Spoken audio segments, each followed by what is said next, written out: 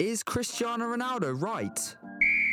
The Youth's Choice Loop. Hi, I'm Stanley Thompson, and this is the Loop Sports Roundup. Cristiano Ronaldo released a bombshell interview about his situation at Man United. He talked about how he feels betrayed by the club and how they wanted him to leave. He also goes on about how Man United hasn't changed at all since he left and even gone downhill. This is in terms of the club's success and the facilities, such as gyms being the same and technology not being upgraded at all. He also talks about Ten Hag not having any respect for him, so he doesn't have any respect for Ten Hag. There's parts where Ronaldo is genuinely scared for the club and wants what's best for it, but it also comes across a bit selfish as United are doing really well this year and he's crying about not getting enough playtime even though he's not performing at his best. There's a lot of other stuff like how the United board didn't believe that Ronaldo's child, who sadly passed away this year, was even ill. I would definitely go and give it a watch if you want to know more.